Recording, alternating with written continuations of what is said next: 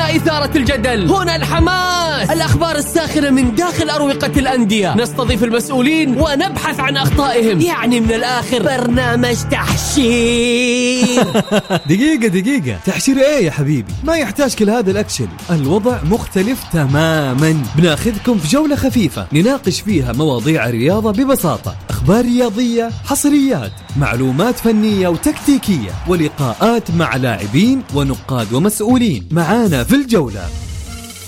الآن الجولة مع محمد القحطاني على ميكس اف ام. ميكس اف ام هي كلها في الميكس.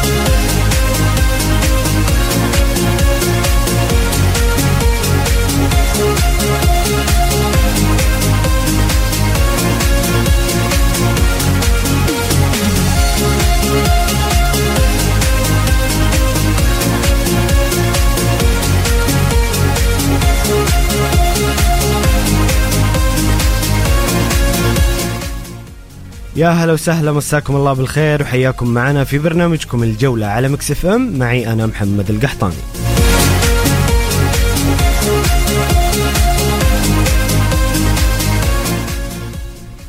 كل عام وانتم بخير، من العايدين والفايزين بإذن الله. وحشتونا يا مستمعين الكرام، ونعود لكم في برنامج الجولة بحلته الجديدة بإذن الله. ابتداء من اليوم سيكون برنامج الجولة من الساعة 6 مساء وحتى الساعة 8 مساء بحلة جديدة بمحتوى مختلف بإذن الله يرضيكم ويمتعكم بإذن الله.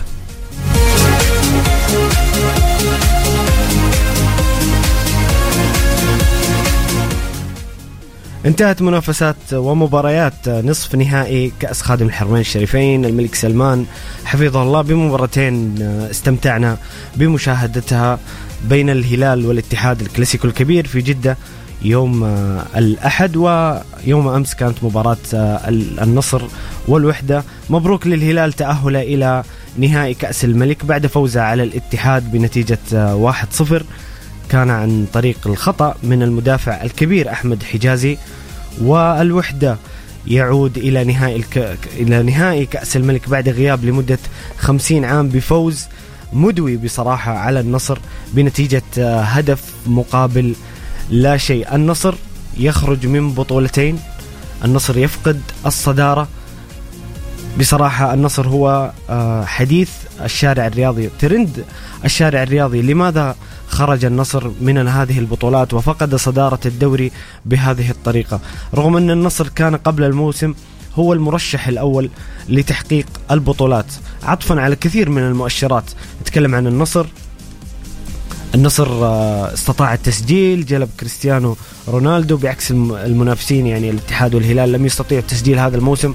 هذا أحد المؤشرات التي كانت تشير إلى أن النصر مرشح قوي لتحقيق البطولات هذا الموسم. وهذا موضوعنا معكم مستمعين الكرام، أو سؤالنا لكم لهذه الحلقة: لماذا خرج النصر من البطولات بهذا الشكل؟ لماذا فقد الصدارة؟ لماذا النصر افتقد الوهج الذي كان ينتظره الجميع منه في هذا الموسم؟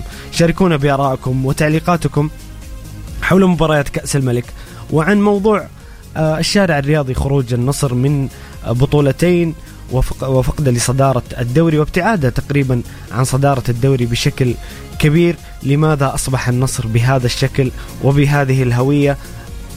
الضعيفة للأسف الشديد. شاركونا بآرائكم وتعليقاتكم على الواتساب الخاص بميكس اف ام على الرقم 054-88-11700 054-88-11700.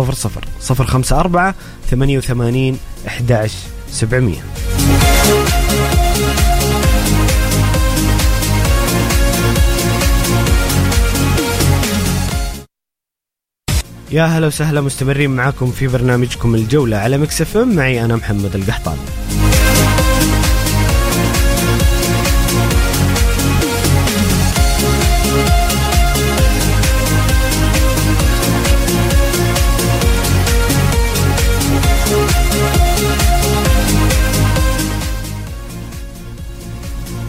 بعد سلسلة من المباريات السلبية لنادي الهلال يعود في الدوري بشكل جيد في المباريات الأخيرة، وها هو يعود من بوابة كأس الملك بالفوز في الكلاسيكو على الاتحاد في جدة بنتيجة 1-0 والتأهل لنهائي كأس الملك. الهلال رغم خروجه من منافسة الدوري بشكل كبير، يعني خلونا نتكلم بصراحة، الهلال بعيد جدا عن تحقيق الدوري، يكاد يكون المرشح الرابع بعد الاتحاد والنصر والشباب، ولكن الهلال يستطيع الوصول إلى نهائي كأس الملك، نهائي كأس خادم الحرمين الشريفين، وكذلك لديه نهائي مهم جدا وهو نهائي دوري أبطال آسيا الأسبوع القادم. الهلال نستطيع أنه نقول أنه سينقذ موسمه بهذه البطولتين في حال تحقيقها، وهو ما زال لديه أمل كبير بتحقيق بطولتين على الأقل هذا الموسم. كانت مباراة جميلة بصراحة بين الاتحاد والهلال، كلاسيكو كبير. ممكن الأشواط الإضافية بحكم بالذات نادي الهلال، حتى الاتحاد لعب في ضغط مباريات كبير أثناء شهر رمضان المبارك. بعد العيد مباشرة كانت المباراة، في أول مباراة بعد عيد الفطر، كان في نوع من الإرهاق البدني للفريقين، لكن استطاع الهلال تجاوز الاتحاد والوصول إلى النهائي الغالي. في المباراة الأخرى بين النصر والوحدة، بصراحة كان على الورق النصر هو المرشح الأكبر بحكم القيمة الفنية الكبيرة للاعبيه، كذلك القيمة السوقية. كثير من الأمور كانت أو أغلب المتابعين كانوا يرشحون النصر للوصول إلى نهائي الكأس أمام الوحدة، ولكن دائما مباريات كرة القدم عبارة عن 90 دقيقة، من يعطي فيها بكامل قوته وتركيزه هو من يتأهل. الوحدة تأهل رغم طرد عبد الله الحافظ في الدقيقة 53، لكن استطاع الوحدة المحافظة على هدفه الذي سجل في الهدف الأول في الشوط الأول، سجل جان دافيد بوغال، بصراحة هدف جميل للوحدة. استطاع الحفاظ على النتيجة حتى نهاية المباراة رغم الطرد، في ظل أداء باهت وغير مقنع أبدا من جانب النصر. بصراحة النصر يعني بعد إقالة رودي غارسيا، للتوضيح أنا لا أدافع عن رودي غارسيا على عمل الذي قام به في النصر، كان يشوب بعض الأخطاء، كان في تذبذب، كان في أسئلة كثيرة تطرح على أداء النصر، أبرزها أن رودي غارسيا لم يفوز بمباراة كبيرة أو مباراة حاسمة. ولكن إقالة رودي غارسيا هل هي صحيحة قبل نهاية الموسم ب8 أو 7 جولات؟ النصر بعد رودي غارسيا خسر مباراتين، رغم أن غارسيا خسر 3 مباريات طول فترة تدريبه مع النصر. النصر أصبح أسوأ فنيا بعد إقالة رودي غارسيا. هل هو مبرر هذا القرار؟ برأيي المتواضع أنه النصر أخطأ في هذا القرار على الأقل في التوقيت. ممكن لو في فترة توقف مبكرة في منتصف الموسم أو حتى في بداية الموسم كان ممكن النصر يغير مدربه ويعود لعجلة الدوري بشكل أكبر والبطولات الأخرى، ولكن إقالة رودي غارسيا في هذا التوقيت قبل مباراة الهلال اللي بسبب الهزيمة فيها أعتقد أن النصر ابتعد كثيرا عن الصدارة، والاتحاد أصبح أقرب لتحقيق الدوري. ها هو النصر يخرج في مفاجأة مدوية ومؤلمة لجماهيره، على الأقل كانوا ينتظرون التعويض بكأس الملك، خصوصا أن النصر مع احترامي لكامل الفرق التي قابلها النصر كان طريقة أسهل بشكل كبير من الأربعة اللي في الجهة الأخرى، ولكن النصر يخرج بمفاجأة وبسؤال عريض: لماذا خرج النصر من هذه البطولات السوبر كأس الملك وابتعد عن صدارة الدوري رغم المميزات الكبيرة التي حصل عليها هذا النصر مقارنة بالمنافسين، أبرزها تسجيل اللاعبين وجلب كريستيانو رونالدو، الاستقرار الإداري وكذلك الفني من بداية الموسم. رغم ذلك النصر يبتعد بشكل كبير، وهذا هو سؤالنا لكم مستمعين الكرام: لماذا خرج النصر من البطولات؟ وهل النصر يتجه إلى طريق مسدود رغم هذه الاستقرار الإداري ووجود لاعبين ونجوم كثر في النصر؟ هنا أخونا فواز اللي دائما يمتعنا بتعليقاته الجميلة يسأل، يقول: مساكم الله بالخير وعيدكم مبارك بعد الزحمة. الله يعيد علينا وعليك أخويا فواز وجميع مستمعي الكرام بكل خير. يقول: ماذا سيحدث في النصر في حالة خسارة الدوري وموسم صفري آخر؟ هذا ما كنا نتحدث عنه فواز. أعتقد أن النصر يجب عليه تصحيح كثير من الأمور، يجب أن تكون هناك ثورة في الفكر وفي إدارة الفنية للفريق في الموسم القادم، خصوصا النصر لديه الكثير من المميزات اللي ينافس على جميع البطولات. يقول: ما آخر المستجدات حول المدرب الجديد للأخضر بعد رينارد؟ أعتقد فواز صرح الأستاذ ياسر المسحر رئيس الاتحاد السعودي لكرة القدم عن أن مدرب المنتخب القادم سيكون بعد نهاية الموسم. كذلك في معسكر إعدادي أو أيام الفيفا قريبة لن يكون فيها لاعبي المنتخب الأول، سيشارك المنتخب الأولمبي في مباريات ودية باسم المنتخب الأول، لذلك سيكون المدرب بإذن الله موجود بعد الموسم، ربما يعلن عنه. وفي تحفظ كبير، يعني ما في أخبار عن وجود مفاوضات مع المدرب الفلاني أو المدرب العلاني، ولكن بإذن الله يوفق الاتحاد السعودي في جلب مدرب للمنتخب يكون على قدر التطلعات، على قدر الطموح. طموحنا ارتفع بشكل كبير، ما عاد يكفينا أنه نوصل بس كأس العالم ونتأهل من تصفيات كأس العالم، حتى موضوع البطولات منتخب أمام استحقاق كبير جدا في كأس آسيا. نتمنى تحقيق هذه البطولة، لأن الجمهور السعودي والأخضر كما عودنا دائما عبر تاريخه وعبر إرثه العظيم أنه لا يرضى بغير الذهب. بالتوفيق للمنتخب بإذن الله، والاتحاد السعودي في اختيار مدرب مناسب بين قوسين، يناسب أدوات الموجودة ويناسب لاعبي الأخضر، وبإذن الله يحقق التطلعات. متى سيلعب نهائي كأس الملك بين الهلال والوحدة؟ إلى الآن لم يعلن بشكل رسمي، لكن توقعت أنه بيكون في بداية مايو أو في منتصف مايو يعني كحد أقصى. ويسأل أيضا فواز: ما التعديلات المتوقعة مع البطولة العربية للأندية وكأس آسيا في الموسم القادم؟ طبعا الموسم القادم فواز سيبدأ من 11 أغسطس أول جولة في الدوري. ما زالت تناقش الرزنامة. أعتقد يجب أن تكون أمام لجنة المسابقات عمل كبير لعمل الرزنامة تناسب الفرق جميعها وأيضا مشاركات المنتخب، وبإذن الله يوفقون في ذلك. هنا صديق عمر من الرياض يقول: الاتحاد قدم مباراة جميلة وقوية ورجولية، لكن الهدف الأول كان بمثابة قاصمة ظهر للاتحاد.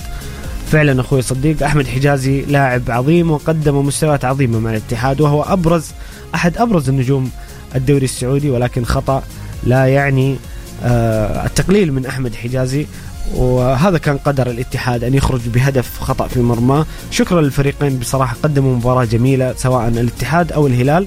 مبروك للهلال وهاردك للاتحاد. مستمعين الكرام، سؤالنا لهذه الحلقة: لماذا خرج النصر خالي الوفاض من بطولتين وابتعد عن صدارة الدوري رغم وجود الكثير من المميزات والمؤشرات التي كانت تقول أن النصر سيكون منافس على جميع البطولات؟ شاركونا بآرائكم وتعليقاتكم على الواتساب الخاص بميكس اف ام على الرقم 0548811700 0548811700.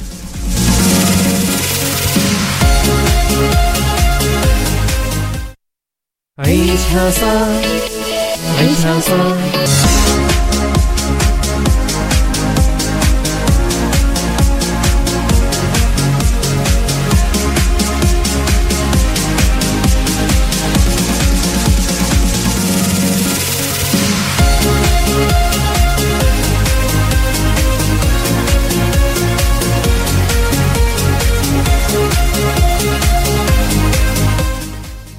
يا هلا وسهلا، مستمرين معكم في برنامجكم الجولة على ميكس اف ام، معي أنا محمد القحطاني.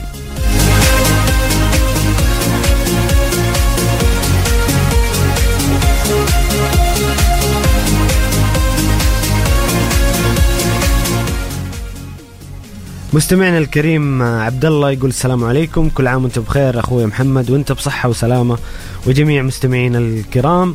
يقول ما يحدث للنصر طبيعي نتيجة للتخبطات الإدارية الكبيرة، بداية مع التعاقد مع حارس أجنبي ما استفاد منه الفريق، وأيضا إقالة غارسيا قبل أهم مباراة في الموسم. هذا ما ذكرت عبد الله وأتفق معك 100%. واللي تحدد استمرار الفريق في المنافسة من عدمها، وأيضا عدم تدعيم الفريق بلاعبين مميزين. النصر من أقل الفرق في جودة اللاعبين الأجانب ما عدا كم لاعب فقط، وحتى دكة البدلاء أقل بكثير من فريق مثل النصر. والله عبد الله أتفق معك في كثير أو في أغلب ما ذكرت.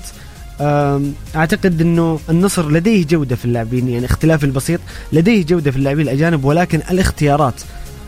أنت إيش تحتاج في الفريق، من إيش الخانة اللي تحتاجها عشان تجلب لاعب بجودة كبيرة فيها. يعني النصر عنده أعتقد تخمة في خط المقدمة بشكل كبير، يعني نتكلم عن ماشا وبيتي مارتينيز وتاليسكا وكريستيانو رونالدو، كان موجود أبو بكر، كان في تخمة وكان في مراكز يحتاجها الفريق في الخطوط الخلفية وفي محاور الارتكاز. يعني أعتقد أن النصر كان يحتاج إلى لاعب في مركز 8 بجانب لويس غوستافو.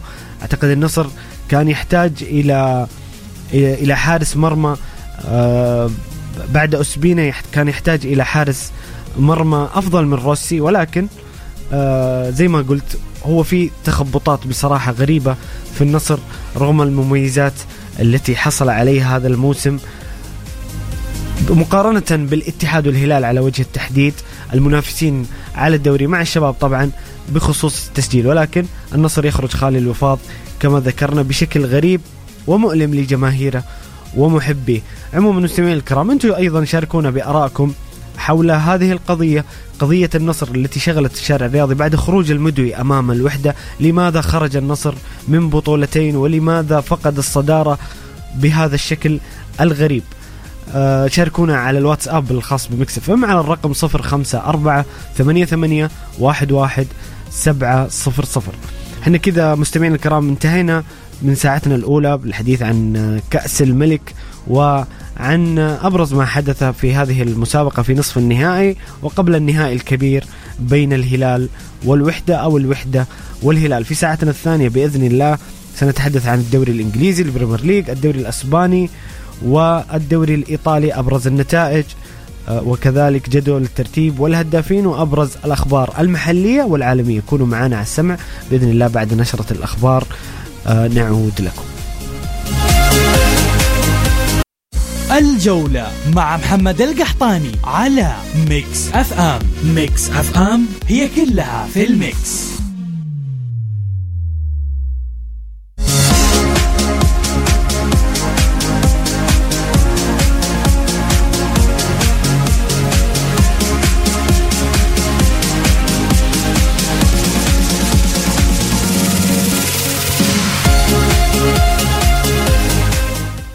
يا هلا وسهلا، مستمرين معاكم في برنامجكم الجولة في ساعتنا الثانية على ميكس اف ام، معي أنا محمد القحطاني.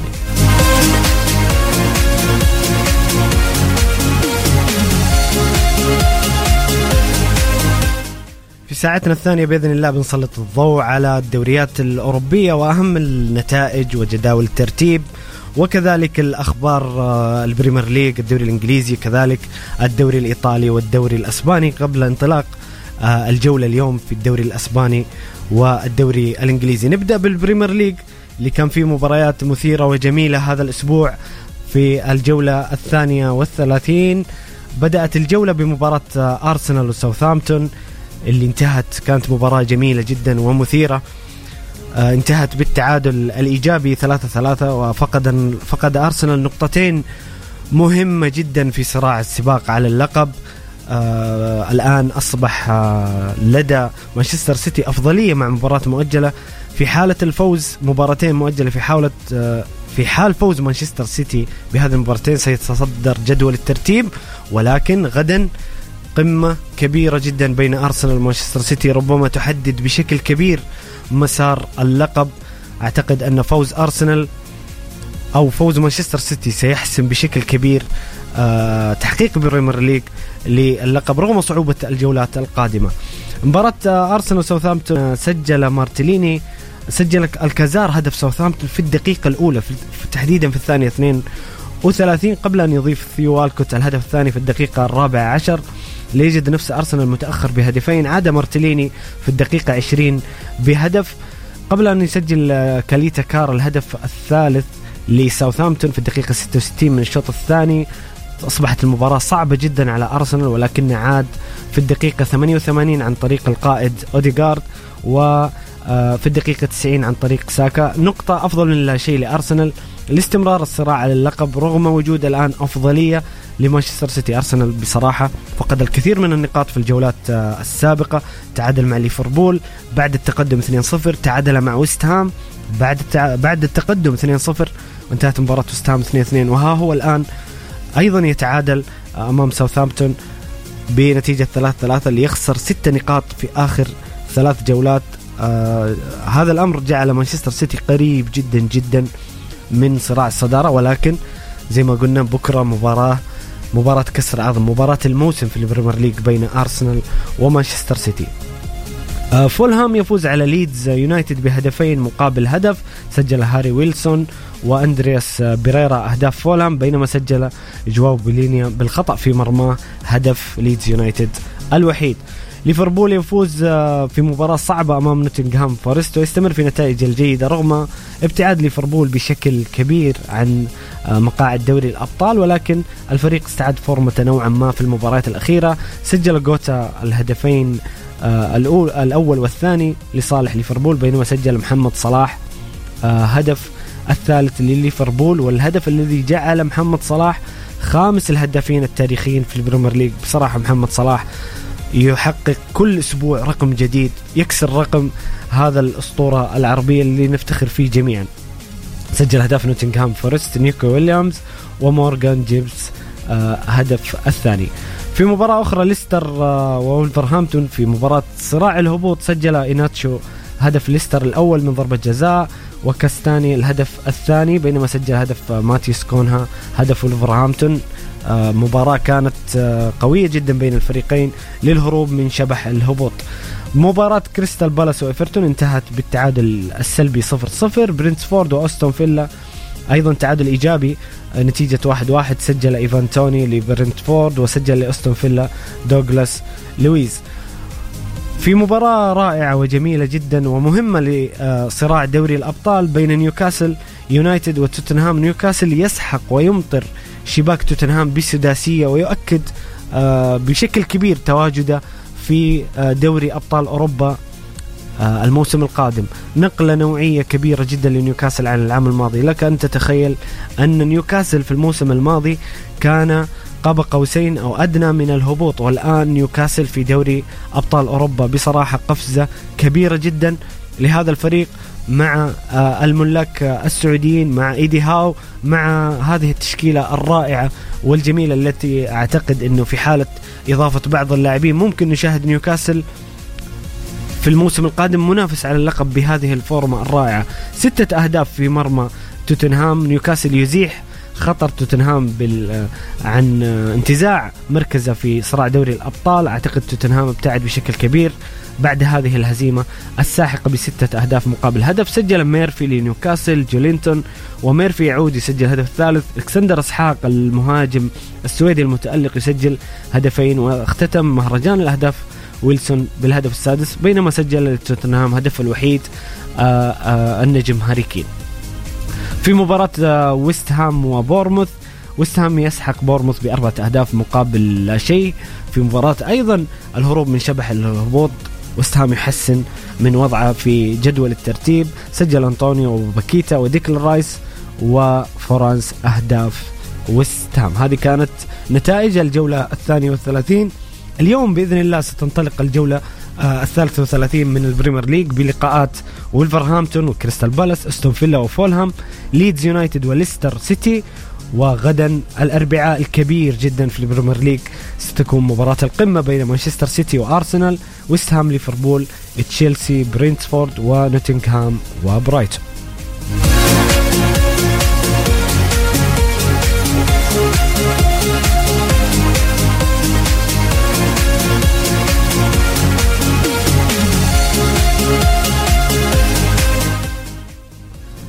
في جدول الترتيب أرسنال في صدارة الدوري ب75 نقطة من 32 مباراة، مانشستر سيتي في المركز الثاني ب70 نقطة من 30 مباراة، مباراتين مؤجلة لمانشستر سيتي.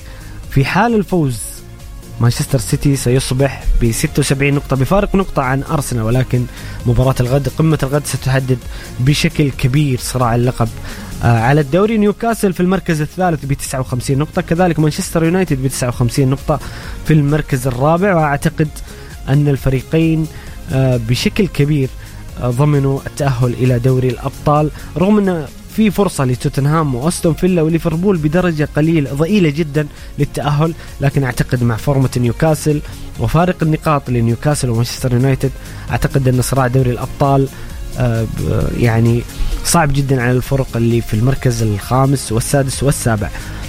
توتنهام طبعا خامسا 53 نقطة، أستون فيلا سادسا 51 نقطة، وليفربول في المركز السابع ب50 نقطة. برايتون من 29 مباراة 49 نقطة، أيضا برايتون لديه فرصة للتأهل إلى دوري الأبطال. أتحدث حسابيا يستطيع برايتون مع وجود 3 مباريات مؤجلة لبرايتون ممكن أن نشوف برايتون في دوري الأبطال.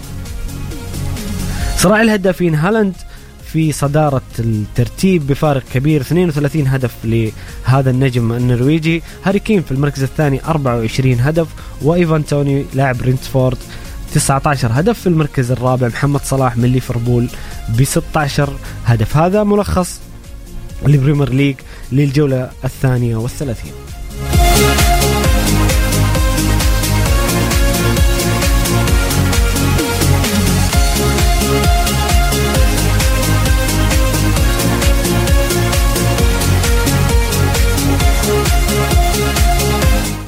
أنتم مستمعين الكرام، شاركونا بآرائكم وتعليقاتكم. من تتوقعون أن يحصل على لقب البريمير ليج؟ ما تتوقعون لمباراة الغد بين مانشستر سيتي وأرسنال، وأيضا صراع دوري الأبطال؟ شاركونا بآرائكم وتعليقاتكم على الواتساب الخاص بميكس اف ام على الرقم 054-88-11700 054-88-11700.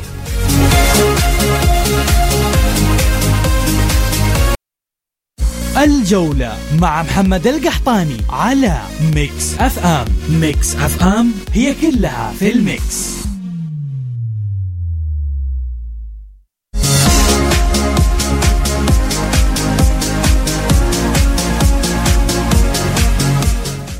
يا هلا وسهلا، مستمرين معاكم في برنامجكم الجولة في ساعتنا الثانية على ميكس اف ام، معي أنا محمد القحطاني.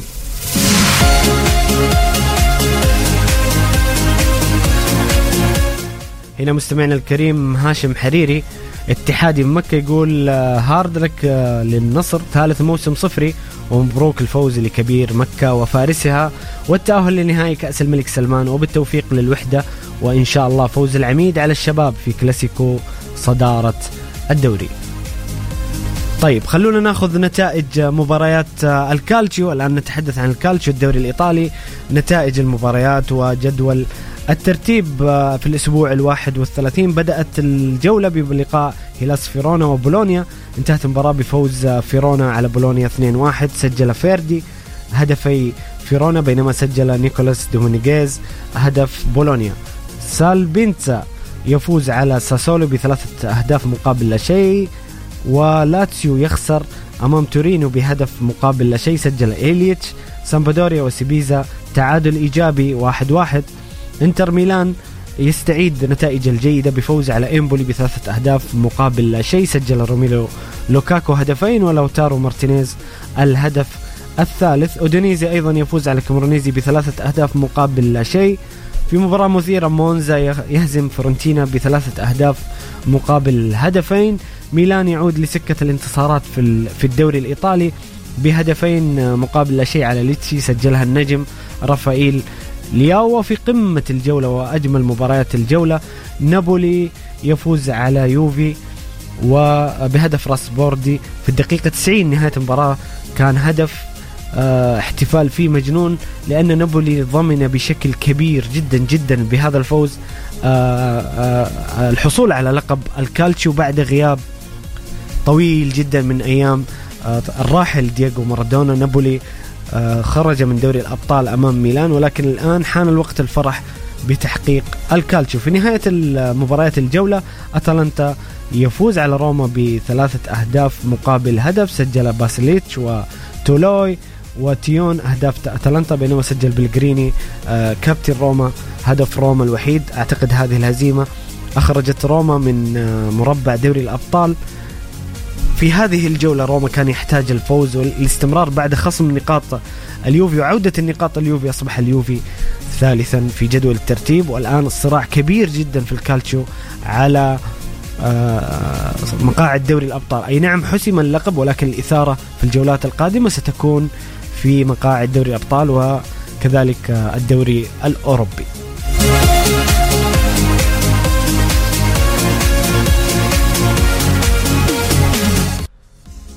نابولي في صدارة الترتيب في المركز الأول ب78 نقطة بفارق 17 نقطة عن المركز الثاني لاتسيو اللي عنده 61 نقطة. يوفنتوس بعد عودة النقاط أصبح في المركز الثالث ب59 نقطة.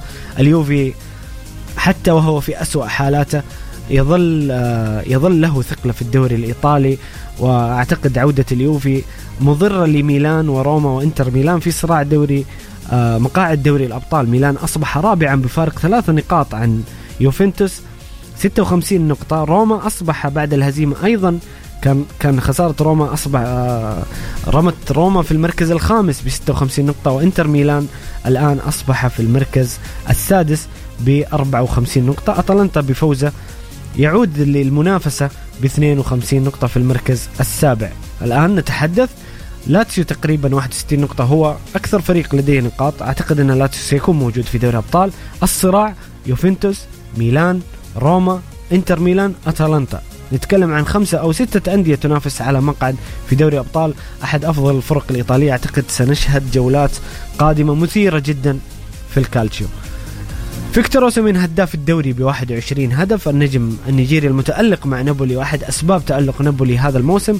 لوتارو مارتينيز في المركز الثاني ب15 هدف، ونزولا لاعب سيبيزيا في المركز الثالث ب13 هدف، وكذلك لقمان لاعب أتلانتا يتقاسم المركز ب13 هدف. هذه أبرز حصيلة الكالتشيو لهذا الأسبوع بعد الجولة 31.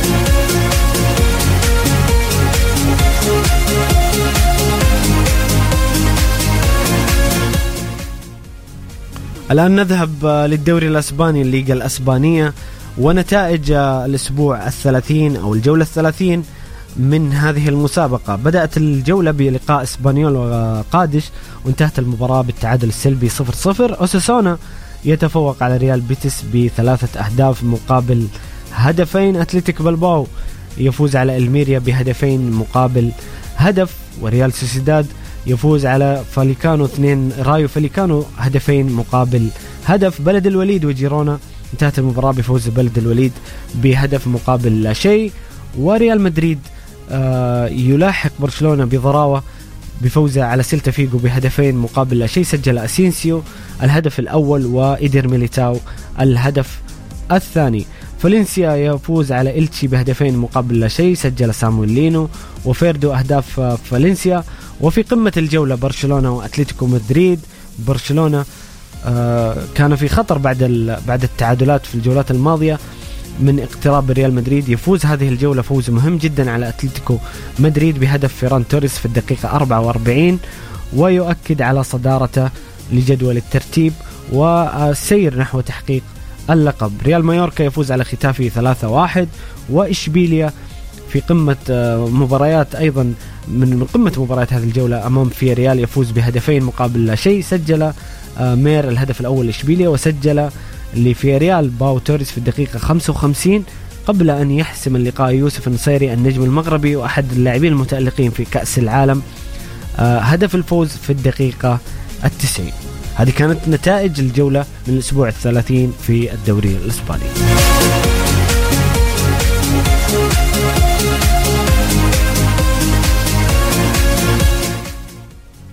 في برشلونة في صدارة جدول الترتيب ب76 نقطة. ريال مدريد ثانيا ب65 نقطة بفارق 9 نقاط، ما زال موجود مع تبقي تقريبا 8 مباريات. حسابيا ربما ريال مدريد يستطيع الفوز بلقب الدوري، ولكن مع فارق 9 نقاط أعتقد أن الدوري بشكل كبير سيذهب لبرشلونة. ريال مدريد ثانيا 65 نقطة، أتلتيكو مدريد في المركز الثالث ب60 نقطة، وريال سوسيداد في المركز الرابع 54 نقطة. ريال بيتس 48 نقطة في المركز الخامس، في ريال سادسا 47 نقطة، وأتلتيكو بلباو سابعا 46 نقطة. أعتقد مراكز دوري الأبطال شبه محسومة. ريال سوسيداد في المركز الرابع بفارق 6 نقاط عن ريال بيتس، وفي ريال 47 وأتلتيكو بلباو 46. هذه الثلاث فرق ممكن أنها تأخذ مركز ريال سوسيداد، لكن مع وجود فارق 6 نقاط يعني ممكن كل شيء يحدث في الدوري الأسباني في الجولات القادمة، وأكيد إثارة منتظرة في صراع دوري الأبطال والتأهل إلى دوري الأبطال. ليفا النجم الكبير في صدارة هدافي الدوري الأسباني ب17 هدف، كريم بنزيما ثانيا ب14 هدف، وأونيس أونال لاعب ختافي في المركز الثالث ب13 هدف. هذه كانت حصيلة الدوري الأسباني في الأسبوع 30.